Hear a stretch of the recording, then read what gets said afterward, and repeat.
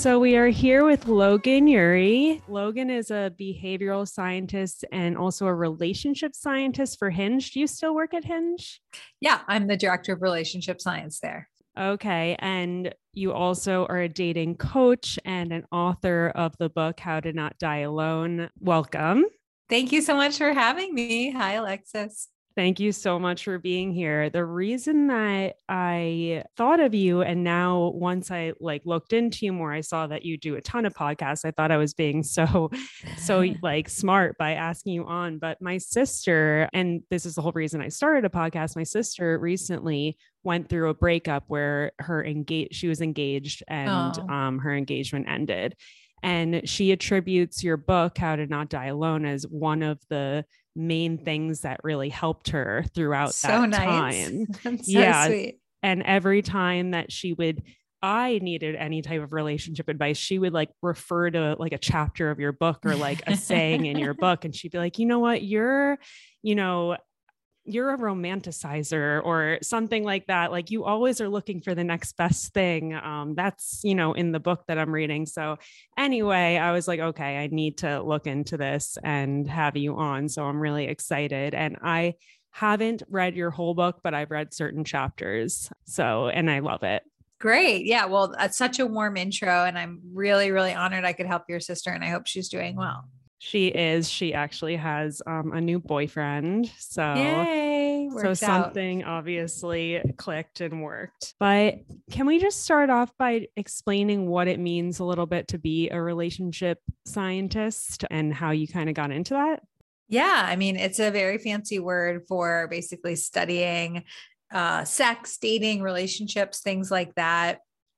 And it's really applying the scientific rigor to this area that people sometimes think cannot be studied. So people like to think, oh, love is so natural and organic. Why would we study it? But my perspective is it's so important. Of course, we should be studying it. And so relationship scientists really approach these questions in terms of running experiments or doing surveys, conducting research, and basically saying, how can we better understand this super important field? How do you balance the science versus the emotional aspects? Yeah. So I think in terms of the ideas that I study at Hinge, a lot of them come from my one-on-one coaching. So I might talk to somebody who says, oh, I can't talk about books on dates because I read a lot of self-help books and I wouldn't want to talk to people about my mental health stuff. And then in my head, I'm like, wait, I think that's a misunderstanding. I think talking about mental health on dates would actually be attractive to people. And then I can actually go to Hinge, do that research, conduct surveys, talk to not just a couple people or a dozen people, but really do interviews with thousands of people. And so there's this process between basically kind of qualitative research where you're talking to people and kind of getting their opinions and feelings, and then turning that into these quantitative surveys or experiments and really just saying what's going on in dating and applying some of the rigor there. But then of course, the fact that people are meeting up on dates and falling in love and having passionate sex, there is kind of a magic there, but we're studying the magic. Okay, interesting. Studying the magic. When referring to what you just said, because I would think that that's not a great topic to talk about on dates. What did you find in that study? Yes, this was a big study that we did at the end of 2021. And we were thinking what comes ahead? What's going to be our prediction for 2022? And a big thing that we talked about was that the pandemic was so hard. And those past 2 years were just so challenging for people that some people really had put in the work. And then they wanted to date someone else who was also doing the work. That expression, doing the work, is something that I was hearing all the time. And so what we found is that only 7% of people feel comfortable bringing up mental health on a first date, but that actually 88% of people said they'd rather date someone who takes care of their mental health. And in fact, you're more likely to get a second date if you say on the first date that you go to therapy. Interesting. And is there any difference between, because I don't know, I would think that it's more attractive for a girl to hear that a guy goes to therapy versus a guy hearing a girl goes, or vice versa. I don't know. I would think that there's different connotations associated with that. I can't remember if we did a split by gender for that one. We may have, but I don't remember it off the top of my head. But we did do this, we did a US split and a global one, and it was pretty consistent. Basically, people were saying therapy or talking about mental health has gone from this stigma thing where it's like, oh, what's wrong with you? And, there's a problem here, to like, oh, like therapy is something that, obviously it's a privilege, but if you can do it, it's seen as a good thing. Like you're self-aware, you're open-minded, you're working on yourself. And I think we are in a very kind of pro therapy cultural moment right now, whether it's like people on Instagram or Twitter tweeting that kind of content, just like the cultural phenomenon of Brene Brown. Like, I think people are actually like, hey, I want to feel better. And they're willing to like follow the content or have the conversations around that. Right. No, that definitely makes sense. So I didn't ask you, how old are you and where do you live? Sure. I'm 34 and I live in Oakland, California. Okay, so we're around the same age. Did you struggle with your dating life? Because I kind of got into NYC date night because I struggled a lot dating throughout my 20s. So I kind of took all of my like actual experiences and I, made it into kind of this Instagram. Yeah. So is that your path too? Or did you, are you in a relationship? What's your status? Yeah. So I'm married. I've been married for the past few years and I've been with my husband for 7 years. I definitely struggled with dating in my 20s and, going back to college, I definitely anxiously attached. And in my book, I tell this story about this guy that was like clearly not interested and trying to be nice, but I would be like, how can I convince him to be with me? And, how can I plot our connection and this and that, instead of just being like, why wouldn't I choose someone who chooses me? And so I'd say on the personal side, I can definitely relate to people's struggles. I can relate to be an anxiously attached dater, and using my 3 types, I'm absolutely a maximizer. In terms of this being my profession, I feel like it's something that has just been intellectually fascinating to me, this idea that there's no such thing as happily ever after, but there are people who study this. I was just like, yeah, well, what do they know? And I want to know it. And so for a long time, I conducted interviews with experts on the subject. I read a lot of academic papers. I started coaching people one-on-one, which helped me practice my philosophies. And so I'd say, I do feel like I have this expertise and this research and this backing. And so that gives me the credibility. But then I also think that I'm relatable because I was like, yeah, I was super clueless and sending crazy texts. Like I have been there. I'm not somebody who like was born and like married my high school sweetheart. Right. Exactly. It's a good balance. So I want to know your thoughts on like the one or a soulmate. What's your thoughts scientifically on that and just in general, or are they one and the same? I would just say that I feel like it's really improbable that there would be one person out there for us. I think there's so many people who you can create a love story with.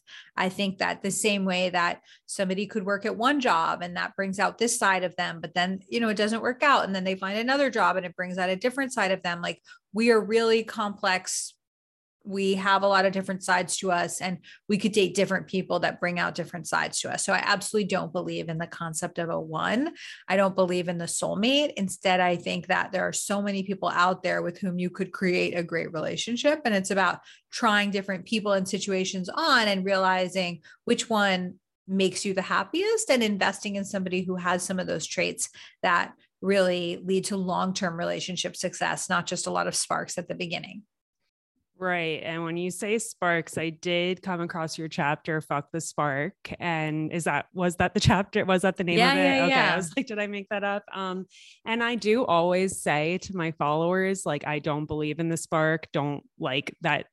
Oh, I'm so glad. Yeah. Often I believe like butterflies are disguised as the spark, and butterflies are essentially nerves. So yeah, it's totally like, agree. And also what I feel is that if you feel on a first date that you have a spark with a guy, how many other girls probably thought that about the same guy on their first date with him? Like you're not going to have a spark with a guy that's like quiet. And I mean, maybe you will, but like, it's so easy to have a spark with like the charismatic, like tall, good looking guy that's like the life of the party. So is it really the spark or is it something disguised as that? Yeah, totally agree with what you just said. Yeah, I talk about in the book how like some people are just really sparky. Right. And some people, I love that just spark give thing. that feeling to a lot of people. And so you're like, oh my God, there's something amazing happening between the two of us, when it's like, no, no, no, that person's just like really hot or charming or a great conversationalist. And they give that feeling to so many people. And so I just in general warn people, like, of course the spark is great. It feels really good, but it can actually be a sign of maybe that person's more narcissistic. Maybe it's a sign that you're feeling anxious. Right. Like it could actually be a bad thing. Yeah. But I want to know, and my followers, because I did a question box and some of them kind of asked this question: without the spark, how do you know if you're, and like with some of the other things you said, like how do you know if you're just with a nice guy that, like, you enjoy and things are good and he has like a lot of the boxes checked, but also like you guys get along and everything's great and whatever, and he wants to be a father and all that. Like how do you know if he is the one? Well, I guess we already established you don't believe in the one, but how do you know you should be with him, or if you're quote unquote settling? Yeah, I think people are very afraid of settling, and they have this image in their mind of like, I'm going to give up too easily and I'm going to miss out on all these things that are important to me. And so my framework there is that you should compromise on the stuff that doesn't matter, which for me, people overestimate how much height matters. They overestimate how much money matters. They think they need to have the same personality. And those are areas that you can compromise on because they don't matter long term. And then things that really do matter, like if you can have a fight and then repair it and make up, if you can be in a long-term relationship and make hard decisions together, you should not settle on those. And so that's my feeling on that. In terms of the overall question, I would say, I have this thing in my book called the post-date 8, which is 8 questions that you ask yourself after a date. And so there are things like, what side of me did they bring out? Did I feel energized or de-energized? Did they make me laugh? And one thing that I've been working on with my clients, and I'm teaching a class right now called Date Smarter, is that when somebody is just kind of like a dud, like someone that you're not interested in, going on the second date, the third date with them, you're going to feel the same way. But when someone's a slow burn, the kind of person you want to go after, they're going to get better over time. And so maybe after the first date, you feel so. After the second date, you're like, oh, they were so attractive when they talked about their job and how passionate they are about photography, whatever it is. And so it's like you feel this growing interest in them. And it's really that kind of upward slope towards liking them more. That's what you want to look out for. Another question I get asked a lot, and I actually do like dating app consultations on Hinge sometimes. And I guess I have someone like that works a little bit on the back end of like the Hinge world. What are your biggest tips for someone on Hinge for their dating profile, for pictures, prompts, that any algorithm, like inside tips?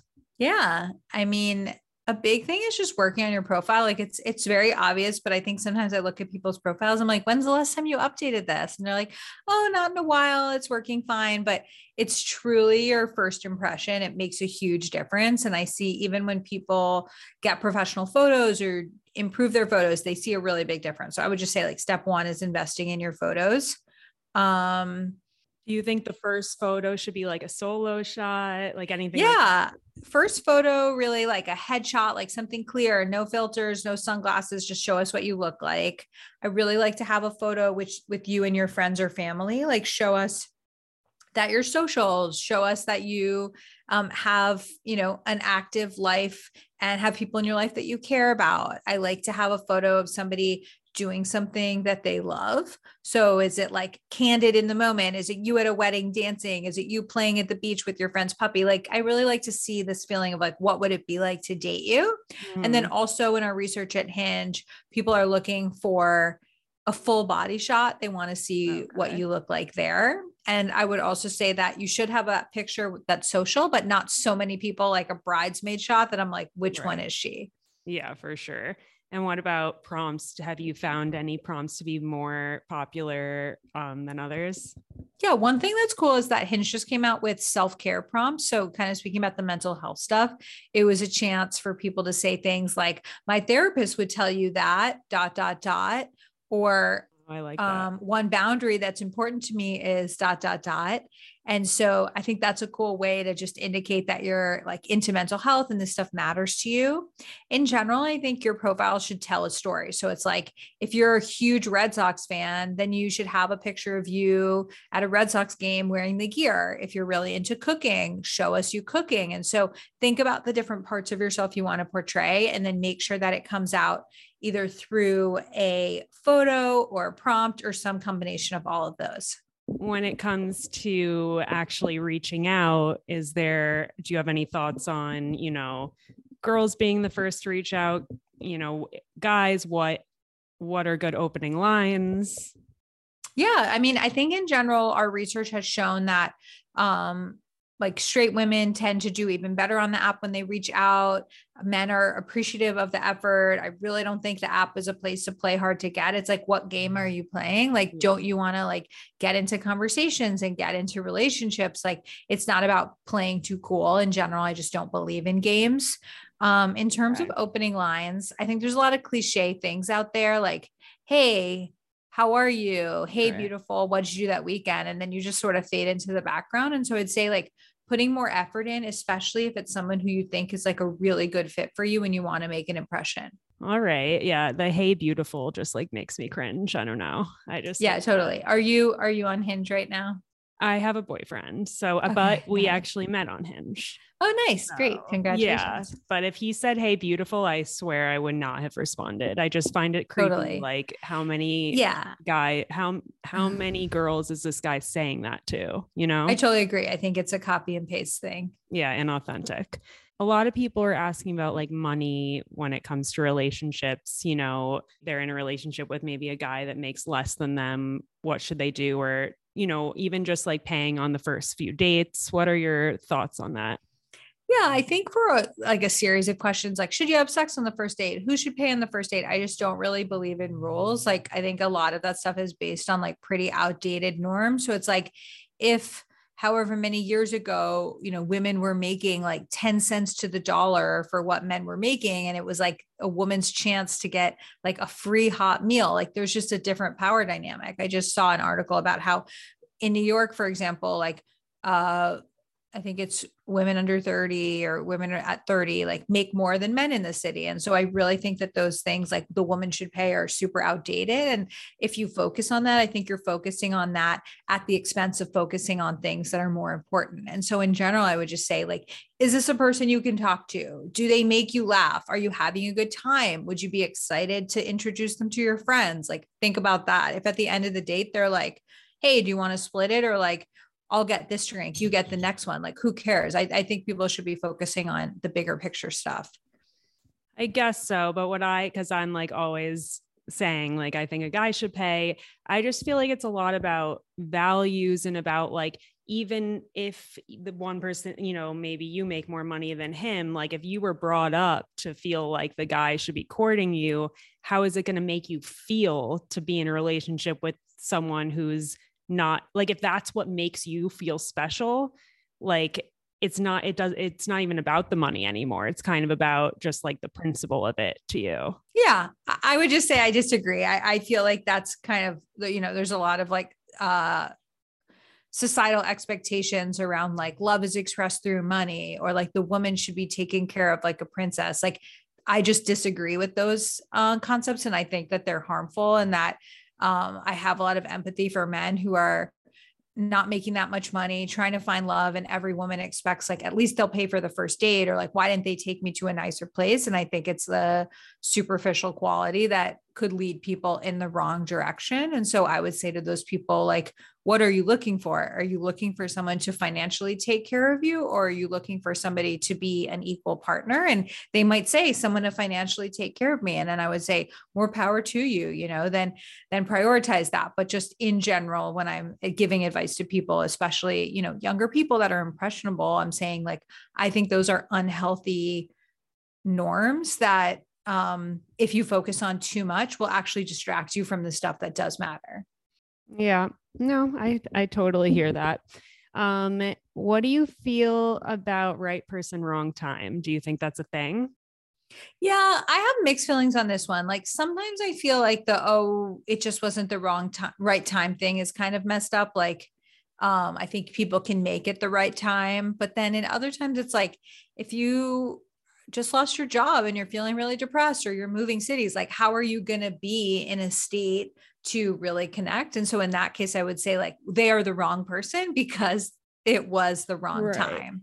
Yeah. What do I you think? agree. No, I totally agree. I think that a lot of people are like, oh, that's BS. Like, if he's the right person, it'll always be the right time. But for me, at Yeah. least, I was super immature in my 20s and not ready for a relationship as much as I wanted one. But I met a lot of great guys that I feel like maybe if I met later in life, it could have worked out. So I just feel like I don't know if they're the right person, wrong time, but any person in that stage of my life in my early 20s was the wrong time because I was a totally different person in some ways. Totally. Do you think that couples should move in together before marriage? Do you have a view on that? Scientific view? Is there any studies with that? I have a chapter in my book on this, and I talk about the importance of going through different relationship milestones and really having conversations about it. So sometimes it's like, oh, we're moving in together. I think that means we're engaged to be engaged. And the other person's like, we're moving in together. This is a test to see if we're a good match. And if they don't talk about it, they could be moving in with really different expectations. And so I would say for them, it's really important to just upfront say, like, what does this mean to you? So like, even at the beginning of a relationship, are we exclusive? Are we sexually exclusive? Are you going to delete the app when it comes to moving in together, when it comes to getting engaged? Just having that conversation. What does this mean to you? Yeah, no, that for sure. I think that as long as you both are on the same page before moving in, but that could be very dangerous if you're not on the same page and you move in together, because then it's a lot harder to get out of the relationship once you live, every milestone that you have with someone, it's so hard. I totally agree. I feel like I'm a person that I feel like I'm never fully satisfied, like in life, which is a horrible quality.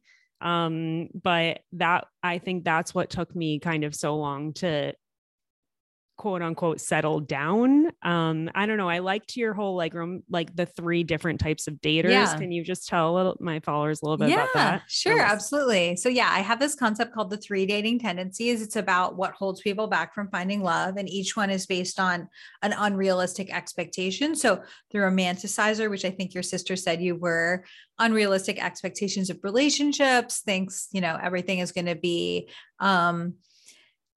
unicorns and puppies and rainbows and really expects things to be easy. And if things are not effortless, or like, it must not be the person for me. And then the second one is the maximizer, and they are always looking for the perfect person. And so it's a combination of I want to choose this part of you and this part of you and this part of you and put you together into this Frankenstein person. And they're always thinking, oh, that perfect person is one swipe away. Oh, I think I'm the maximizer. Okay, maybe you're the maximizer. Yeah, I definitely was a maximizer. And then the third type is the hesitator, and they have unrealistic expectations of themselves. And they feel like, I'm not ready to date yet. I want to lose weight. I want to, clean my apartment, have a more impressive job on LinkedIn. And they feel like, oh, I need to keep working on myself and then I'll date. But the truth is you get better at dating by putting yourself out there. And so for them, it's really about learning that instead of hesitating and trying to improve, they can do that self-growth while dating. Mm-hmm. Yeah, I know one of each, or at least a few of each of those. That's good. People. That's good that they resonate with you. Yeah, no, they do. What would your advice be to, because I know I have some friends and I have a bunch of followers who are single in their 30s and,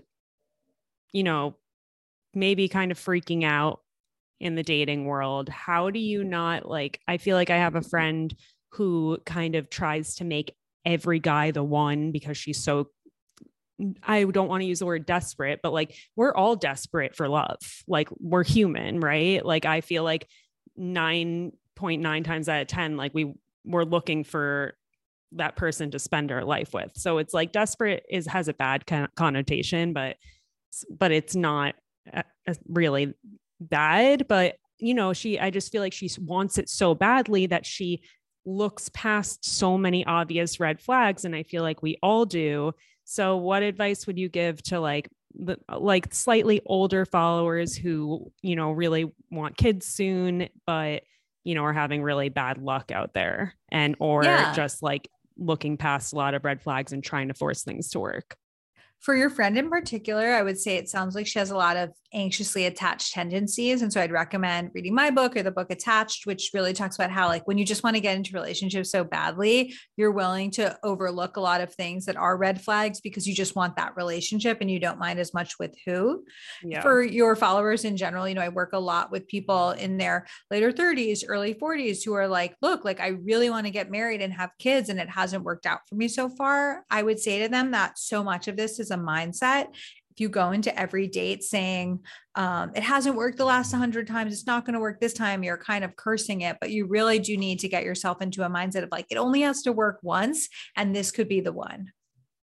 Right. It's just so hard, but it's true. It just takes one. And I always say that. Thank you so much, Logan. I'd love to let my followers know how to find you and where to get your book. Thank you so much. Yeah, people can follow me on Instagram and Twitter at Logan Ury. I also teach a dating class called Date Smarter, which people can find out at loganury.com. And then my book, How to Not Die Alone, is available wherever books are sold. And I do narrate the audiobook, so people can check that out. Okay, perfect. Thank you. Yeah, thank you so much, Alexis. Fun to be with you.